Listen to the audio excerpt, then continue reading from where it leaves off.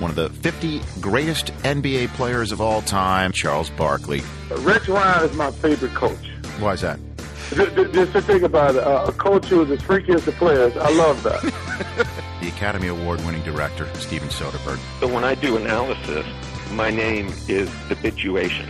So I should refer to you, Steven Soderbergh, as the Bituation. Yes, that's my name. What is your name again? The Bituation. He's none other than Reggie Wayne. I get a text on my two-way from Reed. Oh, it's my buddy. You know, it's my bro, my amigo, a padre, homie. Open it up and look at it. It says, Law dead.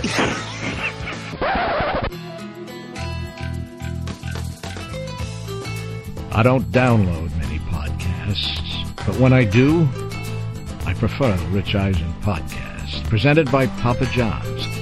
Here's your host, Rich Eisen. Welcome to the first ever Super Bowl edition of the Rich Eisen podcast, presented by Papa John's. Coming to you from North Texas, site of Super Bowl 45 between the Pittsburgh Steelers and the Green Bay Packers. We have a great show in store for you with the Pittsburgh Steelers with 6 Lombardi trophies, taking on the Green Bay Packers with 3 Lombardi trophies, a trophy named after their legendary coach. Who better to lend perspective on what this game means than Steve Sabol, the NFL filmsman himself, will join us on the week where his dad, Ed Sabol, could go into the Pro Football Hall of Fame. Steve Sabol is going to join us on this podcast. Joe Buck, who's calling the play-by-play of Super Bowl 45 on Fox, he will join us. We'll see if he's nervous. John McEnroe is going to join us on this podcast. John's a big-time sports fan. He clearly knows what it takes, being a world-class champion athlete himself, about how to perform on a big stage like the Super Bowl. Having won 7 Grand Slam titles in his playing days, he's also one of the best analysts on television, CBS and NBC, sometimes does stuff for ESPN. So definitely want to ring John McEnroe up and get his unique take on Super Bowl 45 and also on the demise of the Jets. But let's get to some players actually playing in the game. He is from the Green Bay Packers, NFC Championship team. He is the man who picked off Caleb Haney and took it to the house, creating Raji Island. Joining us now on the Rich Eisen podcast, presented by Papa John's, is my running mate from the Combine a couple years ago, BJ Raji. How are you, BJ?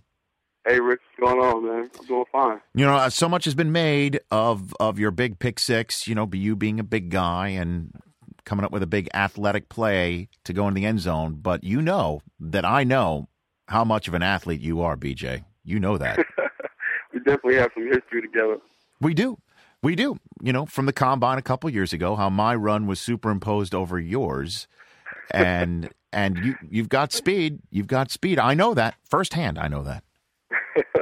I like to think so. You know, I'm not the fastest guy in the field, but you know, with the right amount of distance, I can get to where I need to go. Yes, you can.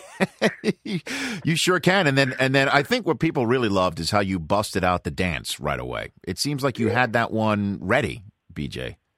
You know what? Actually, I didn't, because if you recall the replay, when I crossed the goal line, I actually looked to the ref to see if it was a touchdown or a fumble, and I seen his hands go up. And then my instinct just kicked in, and that's just the dance I did.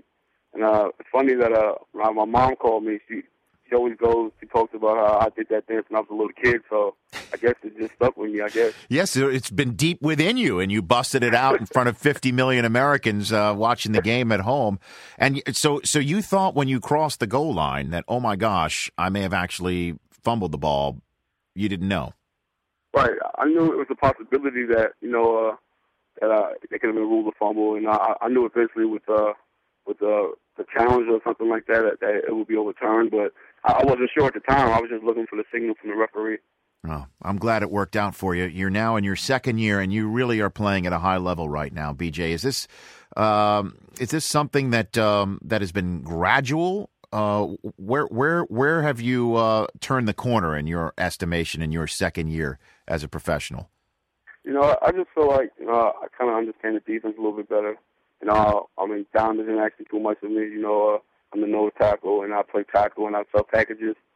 Just for the most part, just being comfortable in that scheme and getting better. Pretty much, I think my ability to rush the passer has really improved a lot since the year one. Mm-hmm. And what about Dom Capers? We're going to hear so much about him and the defense that he brings and the exotic blitzes and things of that nature. What can you tell us about how you think you fit into this defense so well? Well, Dom, he does a great job with matchups. Some weeks, depending on what type of offense we're playing, we'll play a little more 3-4. Sometimes he feels that it's best. We might play our sub-package a little more. I just have confidence in him. Obviously, he has confidence in me. He was one of the key components in drafting me. So I think he does a great job as far as getting us ready to play and having the right game plan for whatever team we play. Now, obviously, Maurkice Pouncey, a lot of people are wondering whether he's going to play in this game. That's going to be the story of the whole week as to whether or not he's going to be ready. What are your thoughts on maybe going against a guy who's either gimpy or a second-string guy that's going to be coming into the game, BJ? Well, I hope, in a big game like this, I hope Maurice plays. He's a great player, and I'm one of those guys that feel, I want the whole team that we're playing to be intact when we play them, because I don't want, at the end, if we were to win the game, I don't want to hear so-and-so didn't play, so-and-so didn't do this. So I hope he gets healthy. I hope he's ready to play. It's a big game for myself and himself, and he's a young player. He's going to be a great player, and hopefully he's all right and he can play. Who's taking you? Yeah, I'm sorry. Go ahead. No, I was just saying, speaking on the backup, I haven't really watched too much film of him, so I'll have to watch a little more film, maybe go back to preseason or something like that to see exactly how he plays. Well, I've got the Legursky dossier, the whole thing, if you need it, BJ. I can forward that to you. I've got it all. I've got all the Legursky greatest hits. I've got them on DVD, just for you. That's how I roll, just for you. Who's taking you under his wing on that defensive line, BJ? I think it's a collective group. Because I say that because Ryan Pickett was our starting nose last year. So Ryan, from that standpoint, as far as nose tackles, he's able to help me. Learn different blocking schemes, how to play different blocking schemes. But at the same time, Cullen Jenkins is our best pass rusher. So he's been able to show me some things out of the sub-package, how to rush the passer and things like that. So, I feel like, and Howard Green, even though he's a new addition, he's taught me some escape moves, get moves to get off blocks and get a few extra tackles. Much is going to be made this week about the lack of Super Bowl experience on this team, certainly compared to a team that won it 2 years ago that you're playing against. What do you say about that? Certainly being a young guy who's just a couple years removed from Boston College, BJ. Right. Those speculations, they have something to them. I feel like we all know Steelers have won the Super Bowl a couple years back. Most of our guys have never been. I think only about 2 guys have been. So from that standpoint, there's something to be said about that. But I feel like we're going in the unknown. We don't know. We've never been here. At the same time, I trust the judgment of our players, of our coaching staff, of our entire organization. We have some pretty smart guys, and I think we'll handle it well. And it's interesting how Charles Woodson is using the president as a little bit of a little motivating factor right now, right? Yeah, that was. Woods, he's an excellent speaker. He's our leader. I feel like it was important that he said that. Just the idea that we're not backing down. We're not concerned with whose approval we have or who's stamped. Who likes us and who doesn't. We just go on. We're on a mission, and we plan to complete our mission. Well, who's spoken to you about how big this stage is? Because everybody that I work with, Marshall Faulk, Deion Sanders, Warren Sapp, Michael Irvin, they all say that Torrey Holt even said that you get winded in practice. Just warming up. You know what I mean? For a game like this, that it's the stage is huge. It's bigger than you think. Who have you reached out to anybody? Has anybody sat you down and talked to you about this sort of thing? You know what? To be honest, no. I'm one of those people that feel that experience is the best teacher. Eventually, I might reach out to talk to somebody about it. But it's an experience. I feel like it's going to be one of the greatest experiences of my life. I have a lot of confidence in myself and our ski and what we do. So, not just the Super Bowl, any game I feel like the better prepared you are as far as practice and everything, the better you'll play. So, I might get a little more winded in practice, but I'd rather be winded in practice than if we got catch that wind in the game, And what size belt is that you strapped on after scoring the touchdown, BJ? What size belt? I don't. I mean, it depends on what belt we're talking about. If we're talking about WWF belt, I mean, it might need a few more buttons at the end of it. You know what I mean? You mean the one that fits Aaron Rodgers is not the one that could possibly fit you? Is that what you're saying? Most likely that's not the case. Hey, listen, man. I know, again, if anybody wants to know how big of an athlete you are, you just have to come to me. I know your 40 was like 5:04, something like that at the combine. Was it something? Right, something like that. Yeah, mine was. I shaved mine last year down to 6.24. BJ shaved it down. I can't imagine where it was before that. It wasn't good. I'll tell you that. It was worse. It was worse. Hey, listen, thanks for coming on and giving us a few minutes before the big game, BJ. We appreciate it. No problem, Rich. Take care. You bet. That's BJ Raji of the Green Bay Packers. He's going back to the Super Bowl. He is the, I guess, go-to guy when Ben Roethlisberger's most in trouble. He's the tight end going back to the Super Bowl with the Pittsburgh Steelers. Heath Miller joining the podcast. How are you, Heath? I'm doing well. How are you? Is this old hat for you? It's old hat, right? The Super Bowl? This never gets old. This is why you play to be in this game, and we put ourselves in position to accomplish our goal. So hopefully we can get it done. Hey, is this any different right now? The sensation of going to the Super Bowl, or you must be old hat in terms of getting tickets and all that sort of stuff out of the way real quick. Well, it's never quite easy to do that, but it's taken care of. So now we can move on and enjoy the rest of the time before the game and get ready to play. Who called for tickets that you couldn't believe called for tickets? Let's call somebody out here, Heath. Well, this is the third time doing it, so I guess they kind of already know the answer. So I didn't have too many unexpected calls. What's the answer? The answer's like, hey, man, I mean, I'm playing in the Super Bowl. Get off my back. Is that the answer? Yeah, the answer is no most of the time. It's tough. It's one of those things it's tough to say is no. Yeah. I mean, so everybody always talks about Big Ben extending the play. He extends the play. That sometimes the play doesn't really start until he's hit, which is different for most quarterbacks. What's it like for you having to run routes for a quarterback who is known for extending the play? What's that like, Heath? Well, I think that's one of the special qualities that he has, and I think he's able to do what a lot of other quarterbacks can't do. And that's once the play breaks down, he's able to make oftentimes big plays out of it. And it's basically when that happens, it's kind of a feel, and we know if we find an open spot on the field, Ben will probably find us. So usually, how often is the route that you run the route that you actually were supposed to run to catch the football from him? Quite often, but Okay. if he's getting a lot of pressure, that's kind of when you break your route off and just kind of try to get into his vision. That he can break tackles in the pocket if a blitzer gets through, he can shake them and shake loose. So, that's one of his special qualities. What are you seeing on film about this Green Bay defense that's different from last year's Week 15 game that you guys had a huge, pinball machine, offensive outburst? Well, they got a lot of the same faces, but the secondary, they got some new guys, and they're playing really well this year. Obviously, their defense does a lot of similar things that our defense does, a lot of the zone blitzes. Clay Matthews is playing really well. Charles Woodson is one of the best players in the league, and so they're really good. We got to play one of our best games offensively. And how has Tomlin been as the head coach in making this a seamless transition from the Cowher administration? Because so many times you see head coaches change and fortunes change because of it. How has Tomlin been able to keep things so seamless and get you back to the Super Bowl again?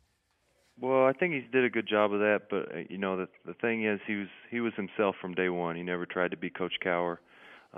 He was going to come in and do things the way he wanted to do it, the way he believed it should be done. And there was some differences there, but I think eventually everybody got used to it, bought into the system, and he's done a great job here and had a lot of success so far. And how has Ben changed from last year to this year? So much is going to be made of that this week, Heath. So can you give us any insight?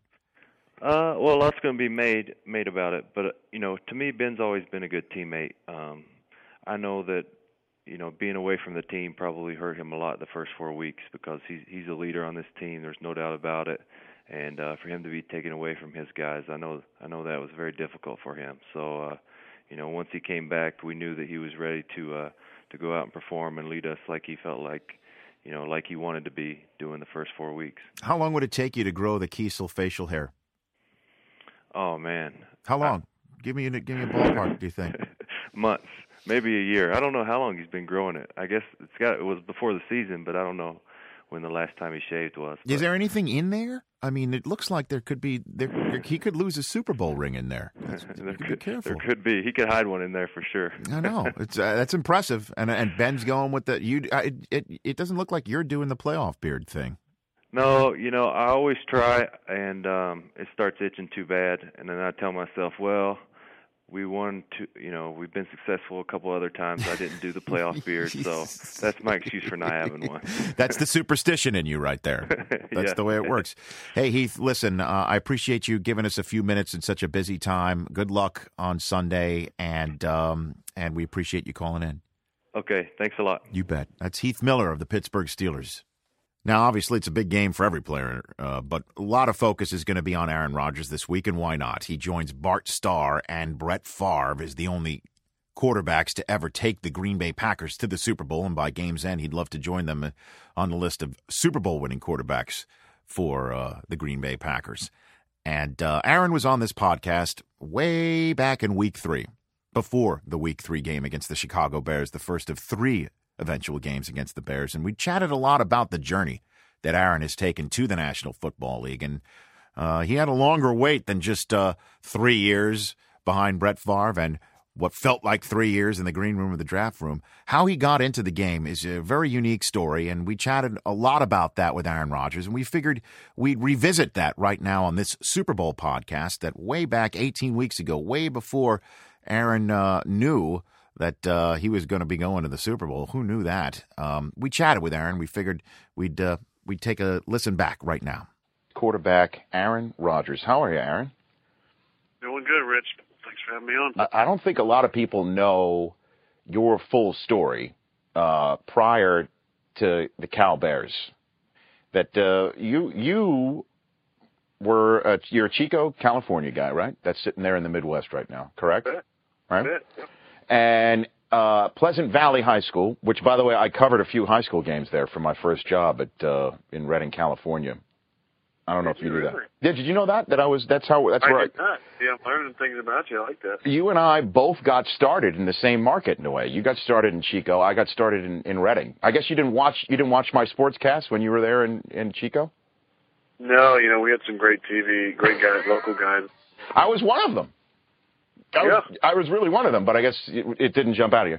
But at any rate, I've been to Pleasant Valley High School, where you got things started in your career, and you were not fully recruited. You were not highly recruited out of that high school, correct?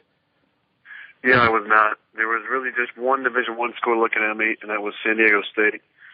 And then they had a turnover of their staff. Ted Tollner was actually the head coach at the time, and was replaced. And I never tripped down. Didn't take a trip there. So basically, you were not recruited, and then you had to go to Butte College, a junior college in beautiful Orville, California. I got to go. Had is more. That's kind of a negative connotation there. That was the best year of football of my life right there. I learned a lot about myself, about leadership. I got my confidence back.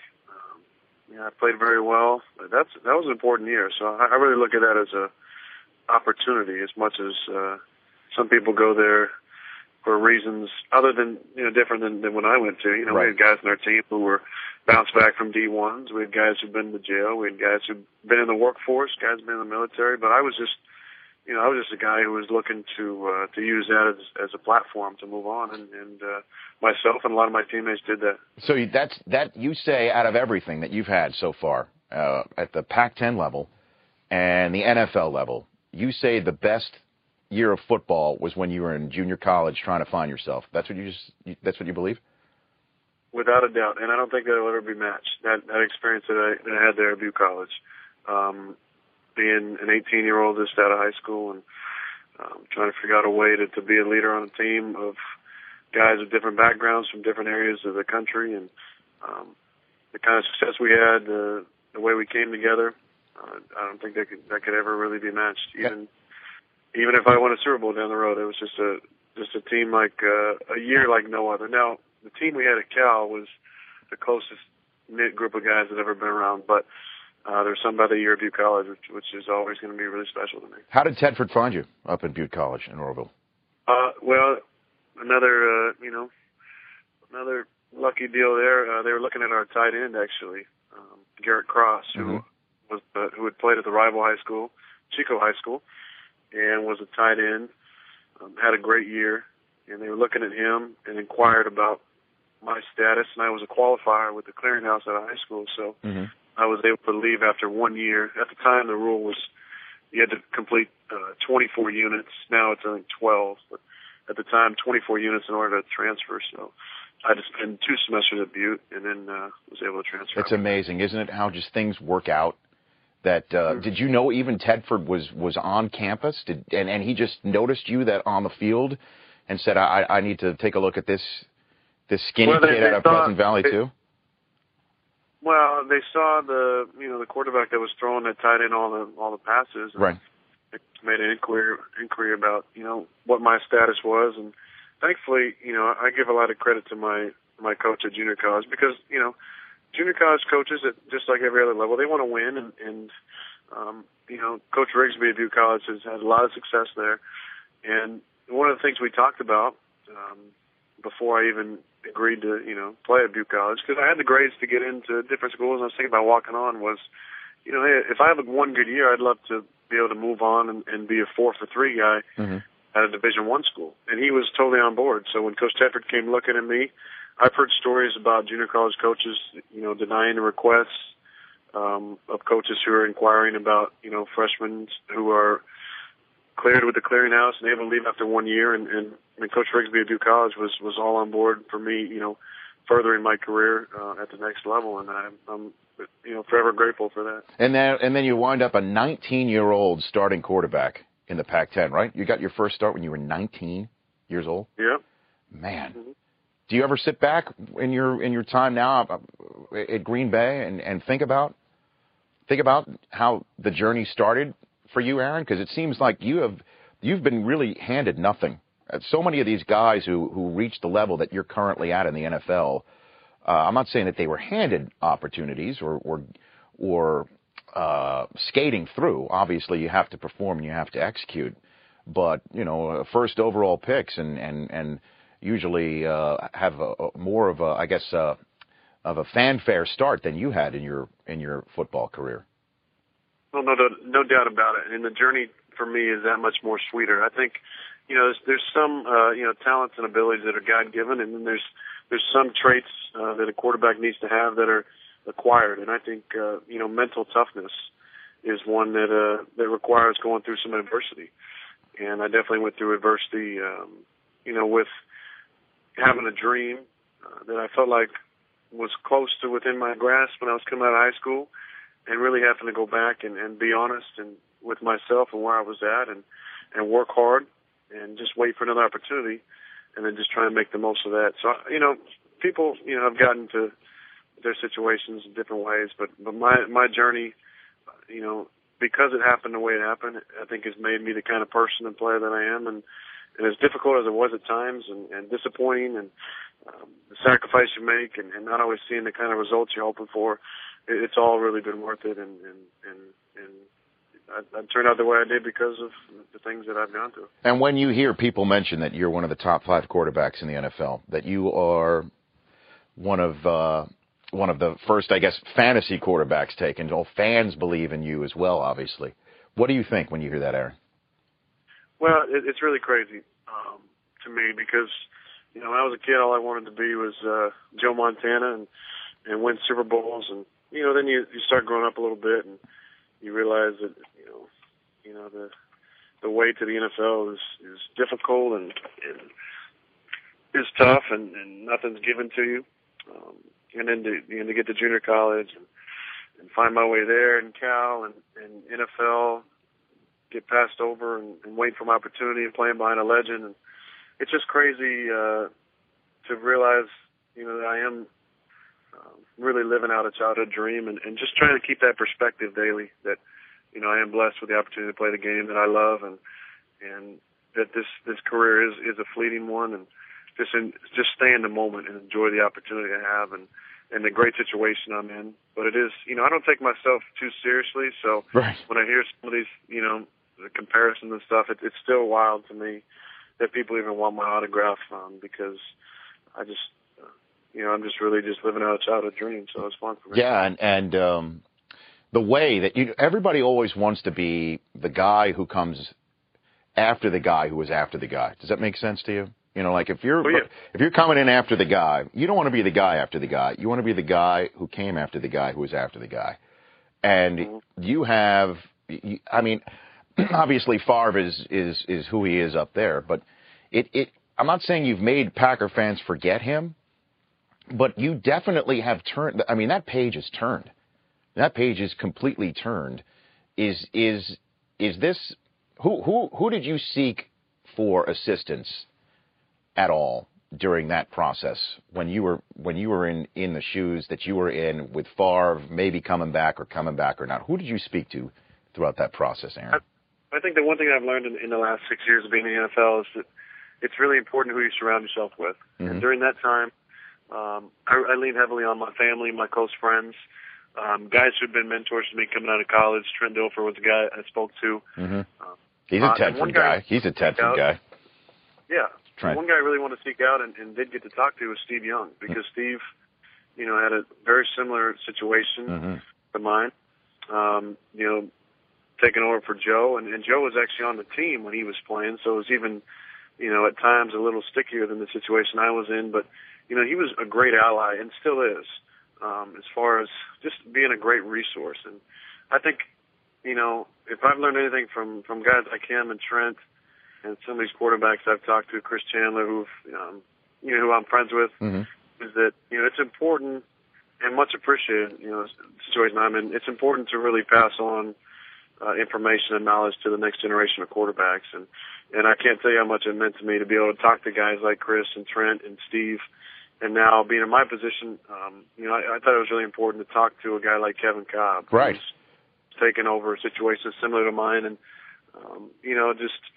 I think it's important to be a mentor to the next group of quarterbacks and players, because this is a players' league, and this is, it's about furthering the league and leaving it hopefully in a better place than you found it, and realizing that you're not bigger than the game. The game is, that's what I try to remember. The game was around long before I got here, and it's going to keep on going long after I'm gone. So while I'm in it, just try and make the most of it and try and leave it better than I found it. Let's talk Packers football right now with you, Aaron Rodgers. Let's talk some Packers football. A lot of people talk about Drew Brees' relationship with his head coach, Sean Payton, and how it's a perfect symbiotic relationship, that one guy sort of already knows what the other guy's thinking and vice versa. How would you describe your relationship with your head coach, Mike McCarthy, with this offense that seems to be on tilt more often than not? We got a real good relationship. I think it's gotten better every year. It's built on trust, and the more good things I can do on the field at the line of scrimmage, when he gives me latitude in the offense, the more trust he has in me. And I think we've proven over the last 2 and a little bit years that, we can really have a good product on the field and make some plays when he trusts me with making decisions, and when I do the things that I've been coached to do. Defensively, it's interesting that the beast on defense that's helping you get back on the field is from USC, don't you think, Aaron? Somewhat ironic. Clay Matthews, big Trojan. You're a Cal Bear. Now you're united as one. We're very united, yes. Except for Saturdays when we're talking about who's playing. Right. But, he is a beast. Where did this come from with Clay Matthews, Aaron? Well, he gets to sit out training camp every year, so his legs are always real fresh starting the season. He takes the Favre route, is what you're saying, in other words.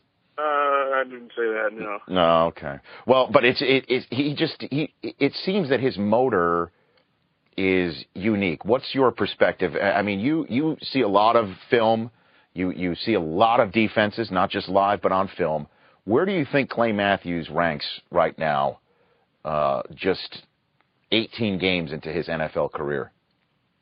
I think he's got to be in the top 5 in this position. I think the guy we're playing this week, Julius Peppers. Yeah. And I'm gonna miss some people, but you just look at our division with Peppers, Jared Allen, Vanden Bosch, DeMarcus Ware.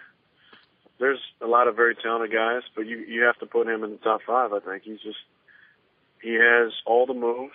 We're Matt Flynn and I were standing on the sideline a couple of days ago, and one play, Clay just totally bull rushed and knocked the tackle on his butt. Mm-hmm. He's got that move. He's got the quick, duck under move around the outside with speed. He's got the spin move. He's got the back inside. And when I say spin move, Dwight Freeney comes to mind. He's got to be mentioned in the top 5. But Clay, he's right in the mix with all those guys. He's so talented. He's smart. I think he had a really nice play in the game. They ran like a naked fake where they left him unblocked and were faking a handoff and rolling out. And he read it great and made a sack, made it look easy. But that's a play that, a second-year guy with, 18 games under his belt, that's impressive to see him make those kind of plays. And how far do you think this team can go, Aaron? Are you guys already talking Super Bowl, like Rex Ryan just throws it out on the table for his team to just talk about? What about your Green Bay Packers in 2010? Well, any talk like that is really, for us, is just preseason stuff that, we've had 2 great preseasons the last couple of years, and that's just stuff that I think our media, local media gets off on and enjoys writing about. But once the season starts, we're focused on the week-to-week thing. I think if last year taught us anything going down to Arizona is that, we need to win our division and get a home field playoff game, because that makes the route to the Super Bowl that much easier, because it's tough to play in Green Bay in the wintertime.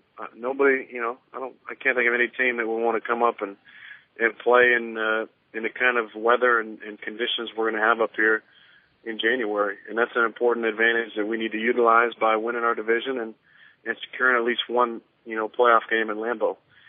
And, once you get to the playoffs, anything can happen. We've seen it, 6th team in the division or the conference go all the way to the Super Bowl every year. But, we want to be one of those top 4 seeds and get a home playoff game and take care of business, and then anything can happen after that. That was Aaron Rodgers, again, back before week 3, and you could hear why so many people are fans of his and why so many people are rooting for him, the journey that he has taken and how he still holds it within him, and he'll be taking that on the field this Sunday in North Texas, in Dallas, Cowboys Stadium. It's going to be neat to see, and good things happening to good people. Let's now talk with the man who's going to be calling the play-by-play of Super Bowl 45 on Fox. It is his 3rd Super Bowl for Fox. He returns to the Rich Eisen podcast after making Havarti cheese a trending topic. That would be Joe Buck. How are you, Joseph? I'm glad you reminded me. I've had on my calendar this mark on Sunday, and I didn't know what it was for, and now I remember. I thought it wasn't for the Skins game or whatever else might be counter-programmed or something like that? No, it could have been. I mean, that's something that I would definitely sit and watch, but now that you tell me, I forgot. I've got to bone up on the names and numbers of the Steelers. Yeah, I think you do. And the Packers. I don't know if you know they made it, too. I don't know if you saw that. Yeah. I mean, you were there. There's no way. A number 6 seed has never made it in the NFC. There's no way. That's true until you called it. You, the one who called it on Fox. Joe. Oh, God. Do you remember that? You remember that? Cutler was standing on the sidelines. Remember that one? Yeah, I do remember that now. Now that you bring that up, I do. What was the fallout from that game? I'm sure everybody was sympathetic toward Jay Cutler. Yeah, there was no fallout. Yeah. What were you thinking? Because, I mean, everybody was jumping on Cutler on Twitter. And I got to be honest with you, my first blush thing was, why is he standing on a knee injury with no ice? Why is he just standing there if he supposedly can't play in the game? And yet you could influence what most people are thinking, like, 50 million people watching just by any word. You and Troy, what were you guys thinking at the time when you were calling that game? It didn't dawn on us, and I'm glad looking back on it, if we're allowed to be serious. I'm glad looking back on it that we didn't. I mean, you can leave that for the second guessers, and you can leave that for people the next day. I think when you're involved in it, when you're doing the game, you look down and their sideline was right below our booth. You see him there, you get the word that he's got a bad knee, and you move on. I mean, my focus then went to Todd Collins, and my focus went to Caleb Haney and B.J. Raji and touchdowns, and wondering what the strategy the rest of the game is to even insinuate. I think that somebody is not hurt when they say they are, I think is really going down a dangerous path. And certainly we find out that he had a knee injury that then people are saying, could have played on it or not. But you're obviously calling a game, and Caleb Haney, I know again this is yesterday's news, but that was a big story as it was unfolding. He darn near came back and tied that game against the Packers. Well, he definitely gave him life. Then we find out that Todd Collins was hurt.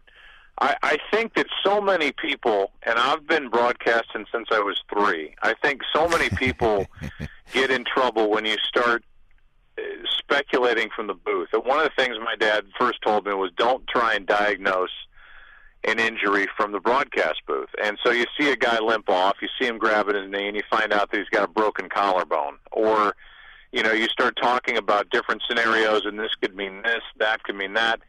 I think you have to take a guy at his word, and I think that anybody would be hard-pressed to believe that any of Jay Cutler's teammates would agree that he is not tough when you consider the number of times that he has just been pasted behind that offensive line. He gets up, he doesn't point fingers. You can say you don't like the smirk, the attitude, whatever, if people are bothered by that. But the toughness thing, I don't know that that's ever been questioned, and I'm certainly not going to start that from my end. I believe he was hurt. The X-rays and the MRI showed he was hurt, and so you move on, and the next guy's in. And now the Green Bay Packers have moved forward, and you'll be calling Super Bowl 45 again later this week on Fox against the Pittsburgh Steelers. How do you see this game, Joseph? I can't wait. I can't wait because I think it's exciting to think of the Green Bay offense on a synthetic field inside taking on a team like Pittsburgh that can do what they do defensively. They can completely shut down a run game, which they did all year. They can shut down a scoreboard. Green Bay has shown that they can run the ball better in the postseason. They've shown, and Atlanta can attest to the fact that they can light up a scoreboard. You've got 2 defensive coordinators that were the godfathers of the zone blitz. Right. And I think it all comes together to say going in, and, who knows how it'll turn out. This matchup is as intriguing as it could be, and I as we sit here now, I think it's a toss-up, and those are the games you go in and you can't wait to watch unfold. I don't know this off the top of my head, and normally I only ask questions I know the answer to. Did you call the Green Bay at Pittsburgh game for Fox last year? We did, yeah. Troy and I did that game. What a game that was! Holy my God, smokes. That was incredible. Well, I don't think. You don't think we're going to see anything close to that, right? I mean, because that was ridiculous. They were 900 passing yards. Ben had 500 passing yards in that game. Yeah, and the game ended on last play touchdown to Mike Wallace. I don't think we'll see that type game. If we do, then we'll have to buckle up and hope to hold on. But I think these defenses are playing better than that right now. Although last year Green Bay was the number 2 defense, and that's why what happened in the playoffs against Arizona was so surprising. Mm-hmm. But I don't expect that kind of lighted up scoreboard type thing. I think it'll be a lot tighter and a lot smaller as far as total points. So you've called every playoff game that Aaron Rodgers has played then. Pretty much. I have, and we've called the last 5 Packers games. So have you really? Yeah, it's to the point now where it's just we have these meetings and we just all sit around, and I'm talking about meetings with Rodgers and McCarthy, and we just sit around and look at each other. I mean, there's really how's the family, right? It's just how the kids. There's certain things that these guys are going to tell you, and there's certain things they're not. And I think once you get to the limit, I think, and we're beyond the limit with Green Bay. Although I will tell you, they are very open in a good way and very secure about telling you what they plan on doing. Aaron Rodgers is one of the most confident quarterbacks I've ever been around. So I'm anxious to see when we sit down with them later in the week what the game plan is, and they're usually very good about that, and then we'll see if they're able to stick to it and if the game goes the way they think it will as we sit here midweek. So maybe Tomlin's going to pick your brain when he sits down with you when you sit down? Well, I mean, not mine, maybe Troy's. I don't know that. Oh, Mike knows that I'm alive. Oh, you've got a beautiful mind, Joe Buck, when it comes to football. You know, the pieces just move off the blackboard. You know what I mean? It's just don't sell yourself short, Joe. I keep writing letters and putting them in a mailbox that nobody answers, and yes. Pretty soon I'll be in an insane asylum and getting a lobotomy. That happens to a lot of us. That happens to a lot of us. But the fact you might be like a good luck charm. I mean, they haven't lost in the last 5 games, the Green Bay Packers. No, we showed up. Our first game was the Giants game, right. And then we had Chicago, and then we went right through the playoffs with them. So, yeah, I've been interested in what they're doing, and I think going into the season, it's easy to forget now, but they were, Aaron Rodgers was on the cover of fantasy football magazines, and this was a team that was supposed to get to this point, right. Except you looked at how the season started. 15 guys on IR. They have at one point they're 8-6. They lose to Detroit. So you think their season is lost, and then they go on this great run, and they seem to get better.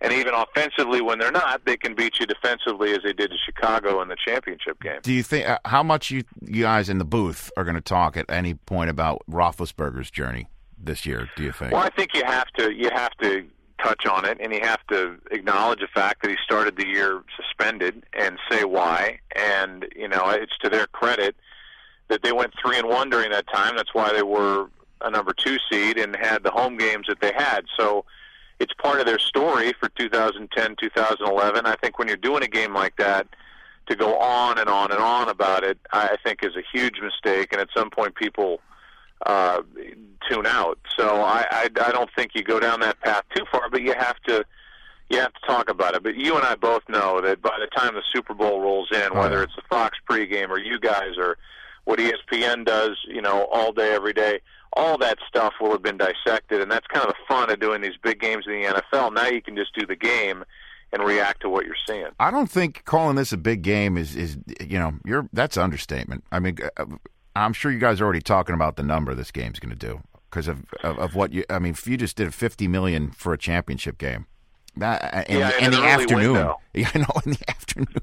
It's unbelievable what's going on in this league ratings wise, and it's really staggering to think of. And I think the one mistake you can make, and this is the third one I've been lucky enough to do, is get wrapped up in all that. I mean, if 100 million people are watching, or 110, or 80, or 50, or if it's different than a Week 8 game, then I think you're doing something wrong during the regular season. I mean, I should be preparing like there are 110 million people watching every week, and I feel like I do. And so when we get into a game like this, you have to kind of shut all that other stuff out, turn your TV off, not read every clip that you can get your hands on, and at some point just go to a football game. So just so you're not going to do things any different because of the audience coming in, like tell me that the yellow line is unofficial, right? You're not going to do that for me, right? Executives every once in a while, and we get it in baseball, and we get it in football, and I think for good reason. I mean, you're bringing new people into the tent in a game like this. If we did 50 million, we'll do 100 million, or in that neighborhood for the Super Bowl.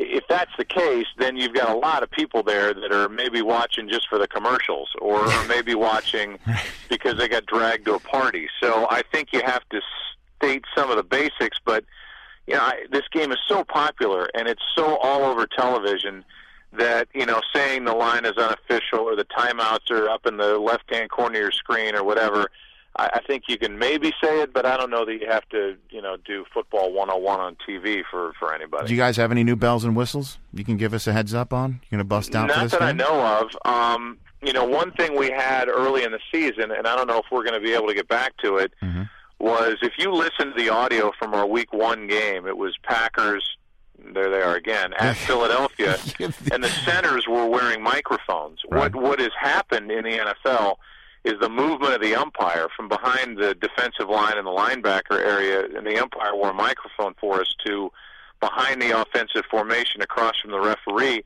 has taken some of that real good line of scrimmage, natural sound, quarterback yelling out signals, grunting, groaning, hitting that we have had on Fox, and then you really play that up. And what we had Week 1 was even better because centers were wearing it. Then some of the teams in the league started complaining about it, like we were giving away secrets. if that's the case, then maybe we won't get it. If we do, then I think it takes the viewer, literally right over the ball at the snap, and it's a great thing to be able to give people. I mean, that's why the show we do here is called Total Access. People can't get enough of it. I mean, absolutely cannot get enough of it. And you guys have the advantage, I think, at NFL Network, and rightly so. You're with the league, and you get a lot of things that I tune in for. I want to hear that sound that's going on the sideline. Mm-hmm. As great as my job is, actually being taken down there during the course of the game, that stuff is mesmerizing to me. And so, I hope we get that. If we don't, we don't. But it's certainly something worthwhile. Now, you guys have somebody who people used to tune in to see here on NFL Network, Pereira, the former head of NFL refs, the VP, the top zebra in all the lands. Is he gonna be standing right next to you in the booth in case of something for the game? Yeah, and I got to tell you, Rich, it is without a doubt it's awesome. The best. Fantastic. Security blanket you can ever have. Right, yeah. And it's like cheating because, you're not going to go off the air without an official diagnosis of what went on rules-wise. And it's something that Troy and I study and worry about every week because the rules can get convoluted. And when I've got him literally 3 feet to my left, it's a really good feeling to know that even if we blow it, by the time the play's been reviewed and we're going off the air, it's been covered, and that's all you really can care about. He's the best. I loved doing the official review segment with him for 7 years. And although, here, you tell him this, 7 years I was barking at him about the tuck rule and how horrible it is, and it has to leave the game. Now he leaves the NFL, and he's writing on FoxSports.com to get rid of the tuck rule. I did not know that. Yes, he did. Well, plus he's like the Dean Martin of officials. I mean, he's got the designer glasses. Yeah, he's got that look, and you're just waiting for him to jump into Strangers in the Night or something. He would actually. He loves Sinatra. We always used to play Sinatra for him whenever he was waiting for us. Yeah, or maybe Ain't That a Kick in the Head? If I want to stay with the Dean Martin. Yes, he's the Rat Pack of officials. So, will you think of your dad on Sunday at any point, Joe? Not to get too sappy here, but I mean, you're doing something that your dad never did, which was be the lead announcer for a network's World Series and Super Bowl coverage in the same year. Only Al Michaels and Kurt Gowdy have done that. Will you be thinking of your dad at all? I always think of him. I think of him when I am around the truck. I think of him walking into the stadium and the way he treated people. And, I think of doing a game that would make me excited afterward to call him and ask him about it. I mean, that's how my career started in '96. Doing baseball and doing a Yankees World Series against the Braves and calling him after, and he didn't tell me, and my mom had to tell me after the fact, but he was in tears and couldn't really talk to me about it because he was proud, and I think of him in all these events, and it's he's been gone for 8 years, and I miss nothing more in life than being able to get off the air and pick up a phone and call him and talk to him about it. Well, Joe, you're the best at it, man. I've told you that to your face. I'm telling you that now on the podcast here, and have a great cast. I my only problem is that I probably won't be able to listen to it too much because I'm actually in the stadium, which... Well, the next time I see you, I'll have DVDs and signed copies, and I'll be sure to save one for you because I know they're going to go fast. Yeah, if you can get Favre to sign it for me too at some point, that would be great. Just because absolutely, it would raise the value of it. You know what I'm saying? Okay. All right. Yeah, and I would appreciate it if you can get Mr. Joe Theismann to sign one and send it back. You mean Mr. Danny Woodcock himself? How about that? I've never seen fallout and laughter like that over. Was there laughing gas in the studio when that was going on? Well, you know what? It was at the end of a very long week for everybody. Lots of people were traveled out. Mayock had just called the Seattle Saints game, and Dion and Mooch. We're all burning candles at both ends. But here's a backstory: is apparently the take before had to be busted because Theismann called him Danny Moorhead, and then came Woodcock. Wow. And that's what happened.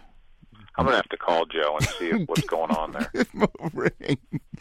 But he knows that's going to stick to him for a very, very long time You know, I know. I love that. And I actually got a text from him before the last game. Hey, watch and have a great game. So he's the greatest. He is. He is. I mean, I just absolutely I adore the guy. He's fun to be around. He's pure. And if you ask, but you know, Rich, if you ask him how he played in a round of golf, he'll take you not only through every shot of the 9 holes, but what kind of grass and who designed the course. He likes to talk. You know, he does. A lot of us do. That's why we're in this business too, Joe. That's what we're all right. Hey, listen, thanks for calling in. Have a great cast, and I'll see you throughout the week. All right. Thanks, Rich. You get back. See you. All right, that's Joe Buck, who's calling the game on Fox on Sunday. Let's get the thoughts on this big Super Bowl 45 matchup from one of the greatest athletes this country has ever produced, 7-time Grand Slam title winner in singles. I had the fortune of working with this man and being able to call him a colleague for 3 summers at the U.S. Open a few years ago on CBS. He's on CBS, NBC, and a big-time New York sports fan. John McEnroe joining the Rich Eisen podcast presented by Papa John's. Thanks for calling in, John. I appreciate it. Hey, no problem. You got demoted to football, huh? I did demoted to football, yes. Hey, well, what, I had to just get that in. I mean, tennis is struggling a bit, and football appears to be more popular than ever. So we got to call up Goodell or somebody and figure out what to do in our sport. Well, maybe hitting. Maybe actually contact. That might work, don't you think? A lot of players would like that, especially some of the players I played against. Well, Nadal. I think Nadal would excel if contact was involved at this point. There's times where because of this replay system in tennis, it's actually not a bad thing because we certainly need to let it out a little bit. I think that's part of what we don't see in tennis is enough emotion. So perhaps we could take a lesson or two from the football players because they definitely aren't saying, hello, how are you on the field. No, they're definitely not. So are you a Jet or a Giant, John? I'm a Jet fan. I grew up, I respect and I grew to like the Giants, especially when LT started playing Lawrence Taylor. He made me a believer, the greatest defensive player I ever saw in my life. And but I grew up in Queens, about 15 minutes from Shea Stadium. So my 3 idols were Mickey Mantle, the baseball player, Rod Laver, great tennis player, and Joe Namath. So I thought this was going to happen all the time. I'm 10 years old, win the Super Bowl. So I'm still hurting from the other day. I'm sure you are. Did you believe this year? Because last year when they made the AFC Championship game against the Colts, they were 9-7. It was the first year with a new head coach. Sanchez was a rookie. This year, a little different feel. The Jets had it right there, John. I did. I sort of joined the group of believers that thought that it was destiny, especially when we beat New England. I mean, some people could write off Indianapolis or at least the Jet detractors because there'd been a lot of injuries on Indianapolis' team, but still that was a great win to beat Peyton Manning. And then, but to go into New England. I actually was at the game when they beat New England at the new Meadowlands Stadium. What is it called? Meadowlands. Yeah, it's the new Meadowlands. And back in week 2, you're referring to, I guess. I'm still trying to figure out why both the Jets and the Giants play New Jersey, but that's another story. But nonetheless, they actually beat the Patriots week 2. So, in the beauty of sports is you got to go out and prove yourself each time. And despite the fact that we would call that like a 6-love match in tennis when they lost 45-3, but the next day can be a completely different story. So I did think it was possible, not likely, because Brady's one of the greatest players I've ever seen. But when they beat the Patriots, I actually believed it was going to happen. And then they had the horrific start playing the Steelers, and I was at one other game many years ago, the Bears playing the Giants in the 85 playoffs, the year that the Bears won it. Well, that was the game where 17 below 0. Yeah, Landeta whiffed on the second half. Landeta whiffed on the punt in that game, right? Isn't that the one? I was not far away, exactly, not far away from the whiff, and but I do remember vividly thinking to myself, "Thank God I'm a tennis player." Why is that? Because the conditions were so brutal, so cold. And I thought that the Jets showed a lot of heart. Both teams, show a lot of heart and character, and football players in general to be able to play as well as they do under extreme conditions. right after I saw you, Rich, perform some magical karaoke on New Year's, yes, I flew to Hong Kong where it was about 50 degrees, 45, 50, and I remember whining, like thinking, why do I have to play in conditions like this? It's too cold. Right. And then when I watched the Steelers play the Jets, I thought, you still have a big mouth sometimes. Do you? This may be a silly question. I imagine you connect with Rex Ryan's style of coaching and also of speaking to the media. Well, why do you say that? I mean, he puts it on his sleeve and he tells it like it is, and I'm wondering what your thoughts are on that subject. Yeah. Well, obviously that would be a case of the pot calling the kettle black if I said that I didn't endorse something like that. But I think he's someone who definitely says it like he feels it, and people ultimately will appreciate that. There are times you probably live and learn where you may be able, even I learned this, that you back off a little bit and you don't want to be a target. And there were a couple of occasions where it seemed like it was getting a little crazy and overboard. But for the most part, what I hear, because I'm not in the locker room, but it seems like his players love him. And if you look at his 2 years as a head coach, whatever he's preaching is working because they've been a game away both years that he's been the head coach. So you got to back it up. If you go out there and talk with that bluster, you back it up. But I think he has done that. Yeah, and that's the issue though in New York City. It's sort of like playing with fire in a way because You even heard I heard Mike Francesa this week on WFAN because being a New Yorker out here in California, I try to listen to it. He even said, at what point, if Rex Ryan keeps saying we're going to win the Super Bowl, at what point does it ring hollow? And if he keeps winning, it works. If not, though, in New York City, that style is really on the razor's edge, don't you think? Yeah, let's see. How long is his contract? Because right. it won't be long because there are even moments this year where people were starting to get on him. So that's part of what you have to deal with in New York. It makes it that much sweeter. But perhaps we could all learn a lesson, including Rex. But as well as the media and some of the people that follow the sports in general, but particularly football, that the level of expectation and pressure, and then the way they turn so quickly. Because I'm a fan of sort of turning on the sports radio the next day and hearing what people have to say, and it's amazing. The bigger you are, the harder you fall is an old cliche, which is true, but also they turn on a dime on you. So I think that I learned just from playing as well as commentating, sort of be able to look from the back seat a little bit, that can be problematic. So he's going to have to sort of just, I think, make a subtle adjustment to pull back a little bit. I mean, they were a minute or two away, I think, from winning that game, and nothing was said the week before the Steelers. And they showed a lot of heart, coming back in the second half when they had played so poorly in the beginning. So I think he'd be better off pulling back a little bit. When you're talking about fans reacting a day after, I mean, fans in Chicago were burning Jay Cutler's jersey the night of the game in which he could not finish. And I'm wondering what your thoughts were, not on just the fan reaction, but also the reaction of some of his colleagues, some of his playing colleagues who were tearing him apart without knowing how significant the knee injury was. Fellow athlete on fellow athlete. Yeah, generally, Rich, I thought it was really weak, the response of people. The only thing that I would, and he certainly isn't asking my opinion, but if I was, talking to Jay Cutler as a friend, one of the things, I can just speak from my own personal experience, there were times on the court where there was a lot of angst, which could be interpreted in a negative light, an anger, or sort of whatever way I was dealing with my fear of failure, or whatever way I was dealing with some of the issues that were on court, having to compete against someone. And sometimes it comes out in ways that you prefer when you look back at not to combat.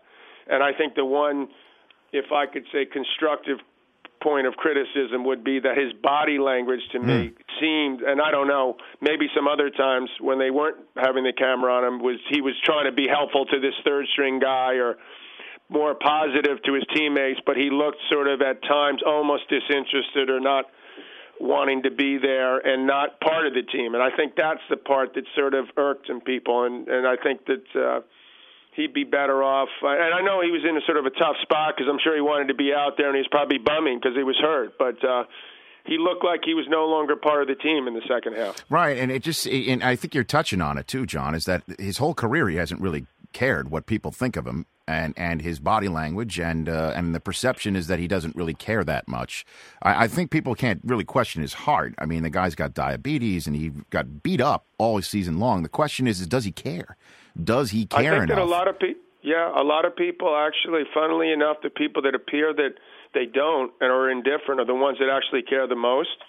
But that's, for whatever reason, their way, their language with their body has turned into something where it actually exacerbates the problem instead of while they're doing something that maybe they think is helping him through. They're like, I was just there and I didn't want to get in people's way because they had pulled me out of the game. And he may have a totally different interpretation of what happened. But if there was one thing that I had wished I had done better was at times on the court made people think and make myself let people know that this is actually incredible that I'm out there, even have this opportunity at a U.S. Open or Wimbledon to be part of something that I perhaps as a young kid only dreamed about and may not have expected to really happen, and that you should appreciate the moment more, I guess is how I put it. It's hard. Obviously, you looked at Nadal the other day when he was hurt. Mm-hmm. He looked pretty miserable out there, even though he holds 3 of the 4 Grand Slams and is the number 1 ranked player in the world. And this guy is considered to be as mentally one of the toughest, if not the toughest guys that ever played our sport. And he looked like he didn't want to be there, So, I mean, I think some perspective should be people should think twice before they just completely dog this guy because, he's still relatively young. I mean, he's still got some time compared to some of the other quarterbacks to turn this around. No question about it. And both quarterbacks playing in this game, Super Bowl 45, have nothing but upside. And Roethlisberger's already got 2 rings, and Rodgers has truly, seemingly turned the page on the Favre era, which I didn't think anybody could do, let alone somebody 3 years into it. How do you see this game, Super Bowl 45, playing out, John? Well, I'm pulling for Green Bay simply because of the way Rodgers has handled this so incredibly well. Because, I mean, I was a couple years ago, Brett Favre was my favorite player in the NFL. Mm-hmm. The guy was absolutely unbelievable. And it's sort of, from an outsider looking in, and certainly a big fan and someone who loves football, it was sort of sad to sort of see what ended up transpiring the last couple of years.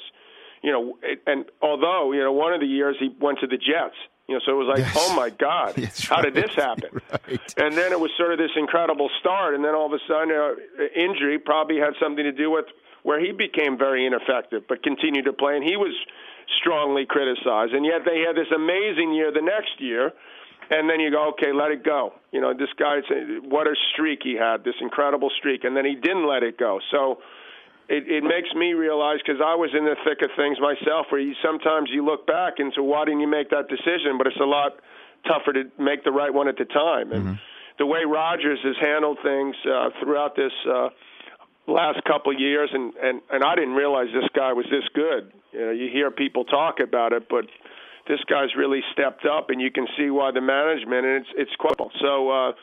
The Steelers have this incredible tradition of winning. It's absolutely amazing that they've been able to just to do it the way that football purists want you to do it. And Green Bay, I mean, I just was watching the Vince Lombardi documentary and that was great. Watching what he did to that organization, and they've tried to sort of live up to that ever since. And now they have this opportunity. It's a great story, when you have a place that's so small that just lives and breathes it, and then you think about how in the hell can't the Jets get back to the Super Bowl thing, and Eli was in that. Right. So when I had a talk show, albeit brief, with that, so you end up just appreciating guys. It's quite a shock when they took the hood off, and there you were on the Oreo commercial, John, this past week. That was quite a shock. I know. It was. I think everyone was secretly pulling for Bill Belichick to be that person. Yeah, but I don't know if Bill's going to be in the Oreo. I don't think Bill's going to be in the Oreo licking commercial anytime soon. I don't think so. Something tells me he's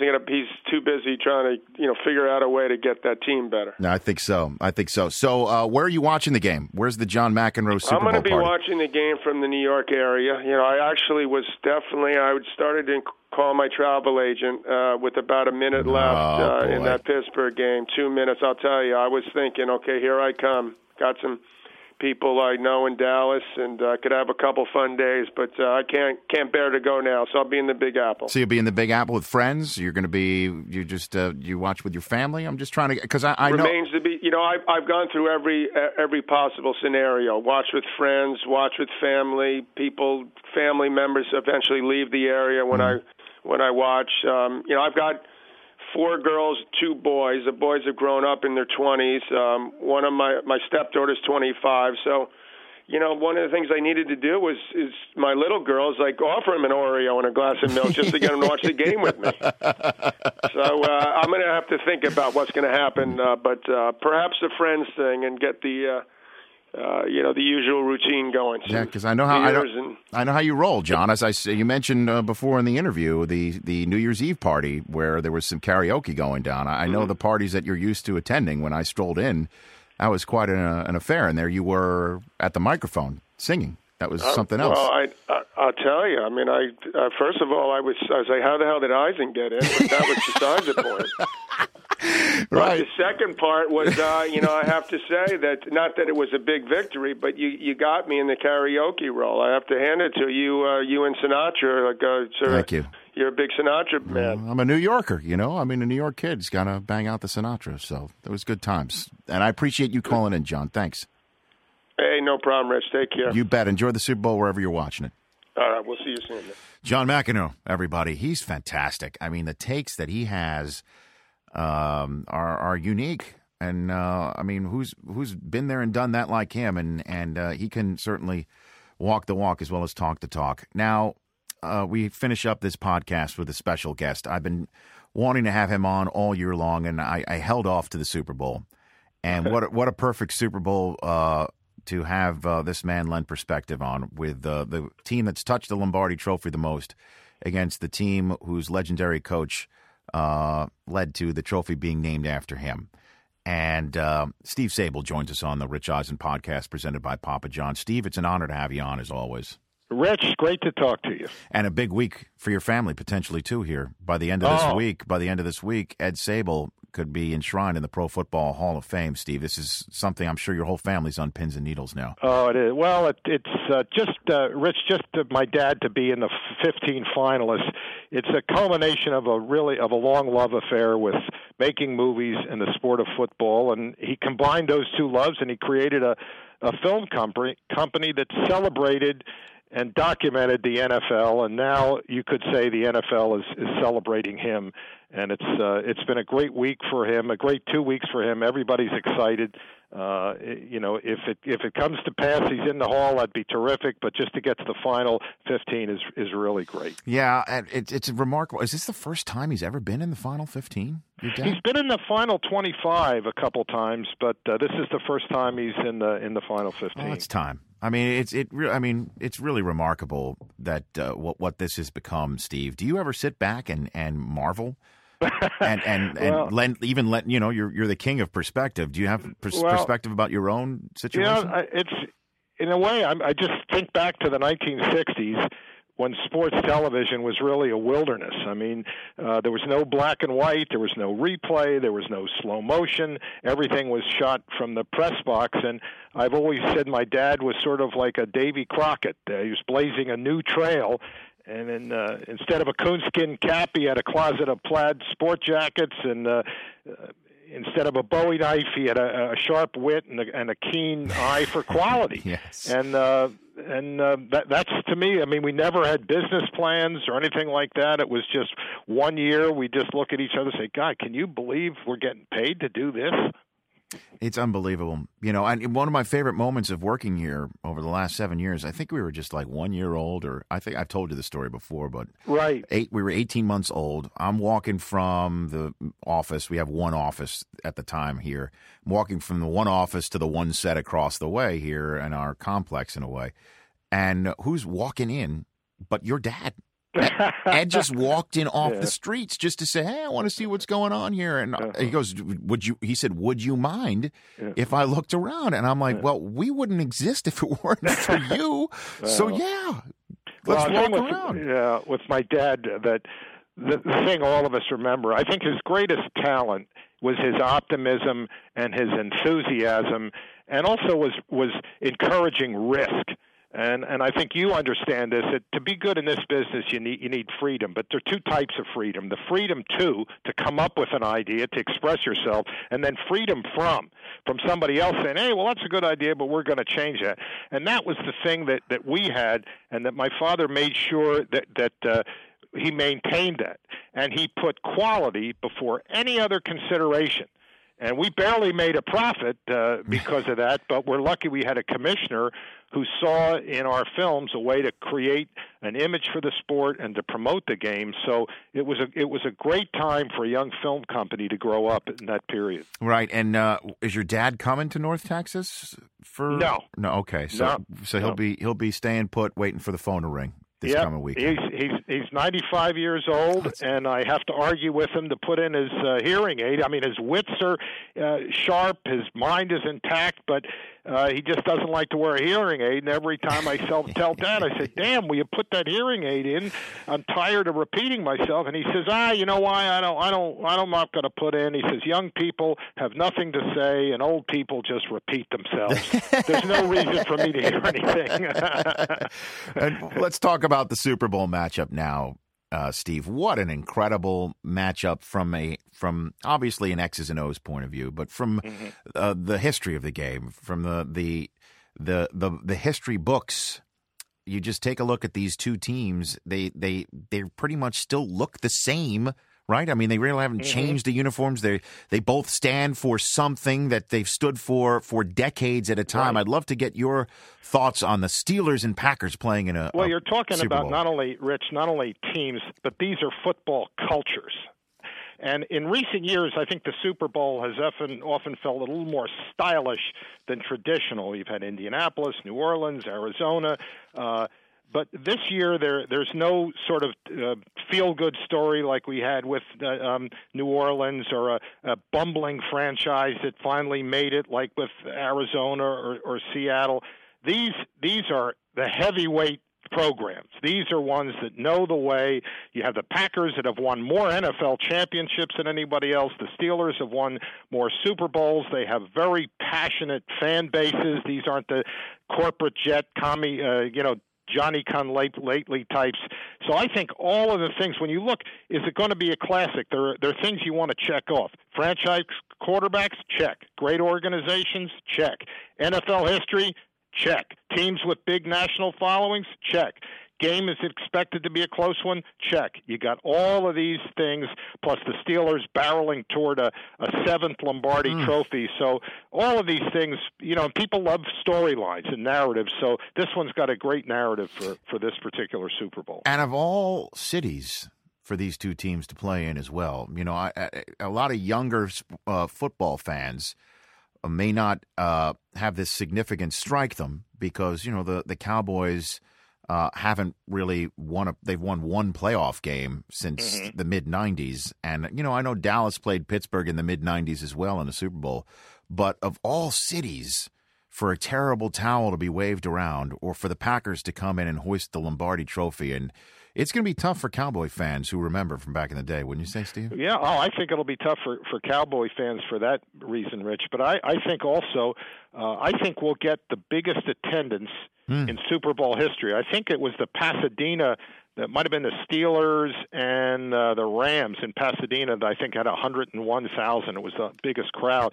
I think we're going to get the biggest crowd ever for a Super Bowl for this one. So it'll be for all those fans that remember the Ice Bowl and remember, the Packers used to deny the Cowboys every year, right? Back in the day. The '66 championship, the greatest game I've ever seen, the Ice Bowl. It was that 68-yard drive with the Packers across that frozen field against the Doomsday defense. To me, is still the most memorable moment of my 49 championship games that I've attended, that still I remember the most vividly, because to me, that particular game epitomized everything that Lombardi stood for, and that to me was still the seminal moment in the game's history.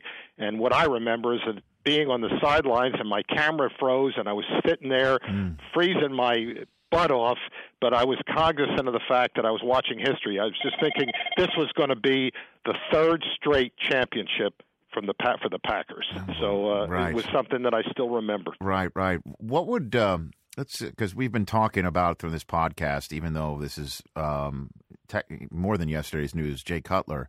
What would George Halas have said if he heard this whole dialogue going on with Jay Cutler right now in Chicago? Well, it's an interesting thing that's been going on with Jay Cutler, because to me it's something that's really tied into television coverage, because I don't think the issue is how tough he was or whether he was in pain. It's just the shots that people saw of him on the sidelines. He seemed so disinterested, detached. He wasn't there talking to any of his teammates.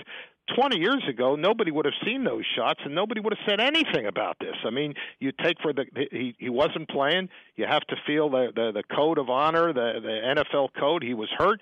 He didn't play, and that would have been the end of it. But the image that people took away with him just sort of sitting there, disinterested, detached on the bench, that's the thing that I think's gotten everybody so fired up.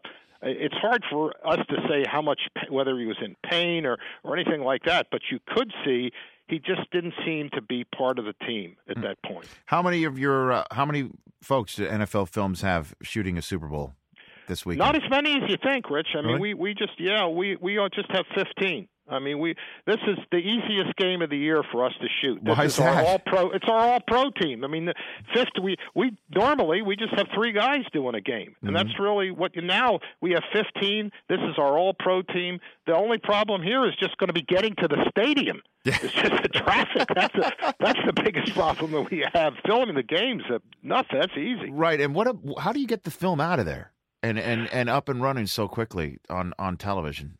Well, actually, one of my father's favorite expressions, when he used to have our meeting before the Super Bowl, he would always end up by saying, "Remember, guys, we got a flap, FLAP. That meant finish like a pro, and that make sure all the film is labeled.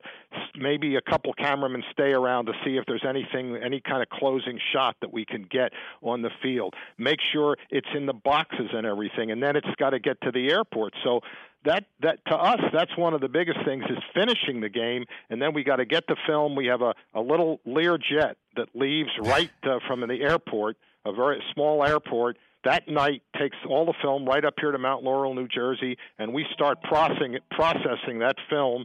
There'll be 30 to 40,000 feet of film that we'll be processing beginning Monday night. And how soon will we see NFL Films footage from the Super Bowl then? Well, you'll see it on our show on Showtime on Wednesday. There'll be shots on the NFL Network probably on Tuesday, and then on Thursday we do a little recap that's on ESPN of a half-hour version of the game.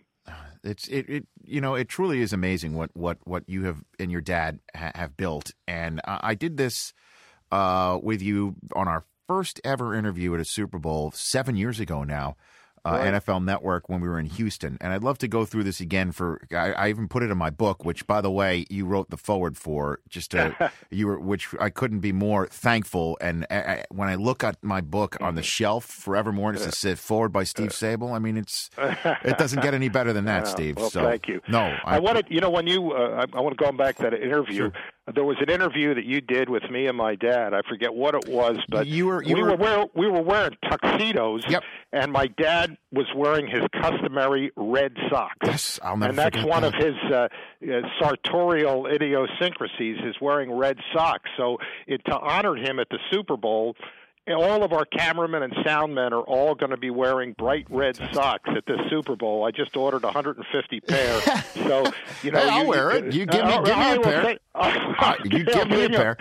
Unfortunately, I'm covered by a desk, but I'll wear the Red Sox. I will make sure that you get a pair of it's called the world's softest sock, bright red, and that's in honor of my father. And all of our cameramen are going to be wearing Red socks. Lock me in on that, because I'm also hosting Saturday night. I'm hosting the announcement of the Pro Football Hall of Fame class. That's right. So if in case I'm knocking on wood right now, this all happens, I'll bust out the Red Sox on the spot, Steve. Okay, I will make sure we get that to on you. the That's spot. a great idea. Because I remember that interview. It was right before you and your dad were honored for the Lifetime Achievement Emmy. Right, that's where it was. In New York City, and I'll never forget that. That's right. But I want to go through this with you while I have you on the phone right now, because we did this at the Super Bowl 7 years ago, and I wrote about it in my book. So we'll go through this again, because all of us here at the network, we put in a hopper a question. What do you want to ask Steve Sabol when he comes on? It was the first time you were on NFL Network in an interview setting. And the producers and we all got together and I fired rapid fire to you. So I'd love to see if you have any new answers to these questions. The smartest player you ever met was who? The smartest player, Fran Tarkenton. Mm-hmm. Mm-hmm. And still to this day, no question. Why was he the smartest player with football or with life or with? I mean, Fran Tarkenton had a whole big picture on not only football but a life. His father was a minister, so I thought if it comes to football, I'd say Peyton Manning. Yeah, in terms of just the football X's and O's, Peyton Manning. Mm-hmm. What about coach? What about coaching? The smartest coach, Sid Gilman. To me, his strategy, he set up the framework for the modern passing game. And maybe Paul Brown. I mean, Hallis to me was the George Washington of the NFL. Paul Brown was the Thomas Jefferson. He gave the game a structure and a shape. And you could also say he was also the Einstein and the Marconi of the game as well. So maybe Paul Brown would be my answer. Then who would Vince Lombardi be in that? Well, Lombardi was a motivator more than anything else. And I think with Lombardi, he is the patron saint of pro football, and he's one of those rare people who are as good as his legend. And his presence was so strong that it still lives. And whenever and wherever anybody competes, his spirit still summons up the best we have to offer. What would he say? I asked this of Bart Starr at the Super Bowl in Detroit, Super Bowl 40. What would Lombardi say if he knew that his name was on the trophy that gets handed out to the champion every year? What the hell's going on out here? He would be very because the trophy is Rich, is a symbol of excellence, and everything that he did was pointed toward the pursuit of excellence. And the fact that this trophy, which is the symbol of excellence, bears his name, I'm sure he would be very proud of. Who's the dirtiest player you guys ever caught on camera? Well, Bucko Kilroy was very dirty. Dirty's a tough. I'm trying to think of someone who was really dirty, but I think of hard hitters as well. There was Cliff Harris of the Cowboy. That's a question. When it comes to hitting, Dick Butkus, but he wasn't dirty. Never he was dirty. A force of unmanageable proportions. But the way he tackled anything that was loose, if it was a chin strap, if it was a knee pad or an arm pad, anything that was dangling, he'd rip off. And because of that style, I remember asking John Brody, and we were interviewing him, and I said, how do you prepare yourself when the season starts? And he said, I know that football season is approaching because I have this recurring nightmare. And the nightmare is that I'm playing, in Wrigley Field, and I'm playing in the nude, and everybody on the opposing team is Dick Butkus. And that sort of, capsulized what it was like, the way Butkus would tackle. Just anything that was loose, he'd rip off. Didn't you tell me Billy Ray Smith put stuff on his hands or something like that? He used to take that atomic bomb, right, and he would put it on his fingers. And in the first play of the game, his fingers would go right into the offensive lineman's mask right before the game started. Yeah, that's probably dirty. Who was the first coach you ever mic'd, or your dad ever mic'd? Joe Q. Herrick. head coach of the Eagles from 1964 to 1968. And he was the opposite, let's say, of a Bill Belichick. This guy was long-winded, bombastic, but in a very amusing way, in that the front half and the back half of his sentences rarely matched up. So you end up with all these weird mixed metaphors, like, he busted through the line like a bat on a hill, or that's a different kennel of fish. I mean, he had all these weird malaprops that if he was alive today, I mean, he would rival Rex Ryan as far as press conferences.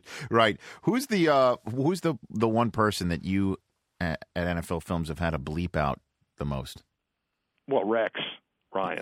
Without question. Yeah.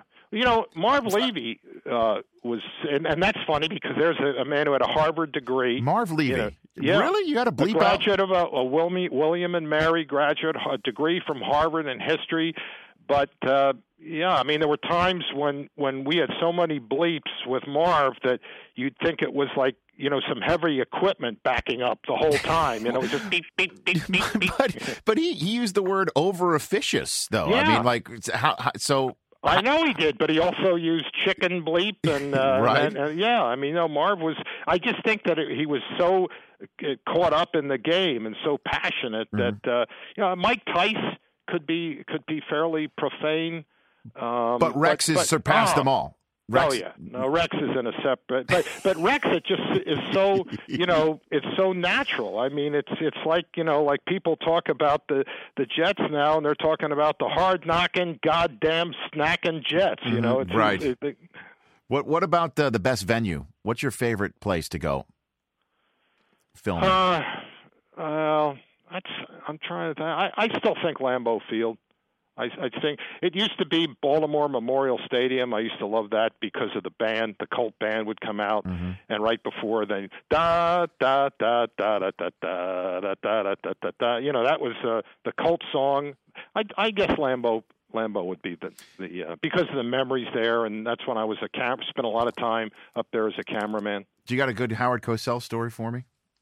Your favorite Howard story? Oh boy, I'm trying to. There's so many with Howard. I know when we first started the halftime highlights, and Rune Arledge told us that we thought we were going to use possibly Facenda, or we thought it was going to be Chris Schenkel, and Rune said no, we want to use Howard Cosell. And the first time we did we did a pass through with a rehearsal, that we always wanted to use music. And Howard got very upset that there's music behind it. We said, but all of our highlights have music. And he says, listen, let me tell you something. We have the English language is the most precious possession that we have in this country, and I know how to use it. Now get rid of the music. And that was the end of the music for that. How'd you find? Howard was also great with the interviews when he would do. He'd be talking about himself all the time. Of course. And then he would say, now, enough about me. What do you think of me? How did you and your dad find Facenda? He was just a local anchor in Philadelphia? Yeah. Well, one of the things we wanted to do when is to present pro football in a, the way Hollywood presents or the way Hollywood presents fiction with a dramatic flair. And we wanted to use a different type of narrator because we wanted to write less script. The scripts of those old highlights were very clever, but they were written in like Milt Plum pegs a peach of a pass to become the apple of Coach George Wilson's eye. Well, we wanted to have much more nouns and verbs. And I had grown up as Dad, and Dad as well, listening to John Facenda. He was the Walter Cronkite of CBS here in Philadelphia, this great oaken voice. And we both felt with this new type of script we wanted to write, he would be the perfect person to read it. But we didn't know whether he wanted to, that if he was even a football fan. So my dad approached him actually at a saloon here in Philadelphia, the RDA Club, and it was just sort of a chance meeting. And my dad, being a great salesman, said, Mr. Facenda, we're doing this film called They Call It Pro Football, and we wanted to know if you would be interested in reading the narration. And he said, sure. And the next about 2 weeks later, I'd finished the script, and we went into a recording studio. And I to this day, I remember tapping him on his shoulder. That's the way we did the script, and listening to him read the first line. And it starts with a whistle and ends with a gun. And I looked at my dad, and our eyes met, and we knew right away we're on to something. But the odd thing was, Rich, is nobody liked him in the beginning. Really? No, Wellington Mara didn't like him. Carl Rosenblum on the Colts, we should use Chuck Thompson. So we had to argue with the owners in the beginning to keep him, and they said, well, he doesn't know anything about football. And I said, well, he doesn't have to. I'm writing a script, which sort of hurt my feelings. I spent weeks writing this script, and they thought he was ad-libbing. So that was a little bit of a come. But then Pete Rozelle interceded, and he said, look, I think Ed Sabol knows what he's doing here. Let's keep this guy as a narrator. And then finally everybody got used to him, and he became the voice of NFL film. And is it true that there's some in a vault somewhere, some outtakes of Facenda cursing up a blue streak? Oh, it's great, yeah. Absolutely. There's a great vault. There's a whole little about 2-3 minutes of Facenda cursing. But that's we always said if the Last Supper ever had a after dinner speaker, it would have been Facenda. So it would be very bad to have have Facenda cursing. But that exists somewhere. It exists. Oh yes. Oh yeah. I may have to stop by somewhere. Yeah. But I'll deliver that to you with the Red Sox. I will take it. Hey, Steve, thanks again for the time. You're the best. Great. You are the absolute best. And I've always said it, NFL Network would not exist if it weren't for you and your dad. Your dad should be in the Hall of Fame. The man's 95. If not now, when? This is all the best. It should work out. All right. Thanks a lot, Rich, and I'll see you in a couple days. You got it. Steve Sabol, everybody. An absolute classic. I want to thank him, John McEnroe, Joe Buck, B.J. Raji, Heath Miller for all calling in for this Super Bowl edition of the Rich Eisen podcast presented by Papa John's. Follow me all week long on Twitter at Rich Eisen. My Facebook page will be filled with pictures behind the scenes this week from the Super Bowl at facebook.com/Rich Eisen. Will also be up right on my blog where you can always find all the editions of the Rich Eisen podcast, including that one with Aaron Rodgers from back in week number 3 at NFL.com/Rich Eisen. We already have a lineup set for the next podcast, the post-Super Bowl podcast next Tuesday. Troy Aikman, who's doing the game with Joe Buck on Fox, will join me along with Matthew Perry, who's got a new show coming out next week on ABC called Mr. Sunshine that has a sports feel to it. So some good times in the future. And this week, enjoy Super Bowl 45, everybody. This is Rich Eisen signing off from North Texas on the Rich Eisen podcast. Stay listening, friends.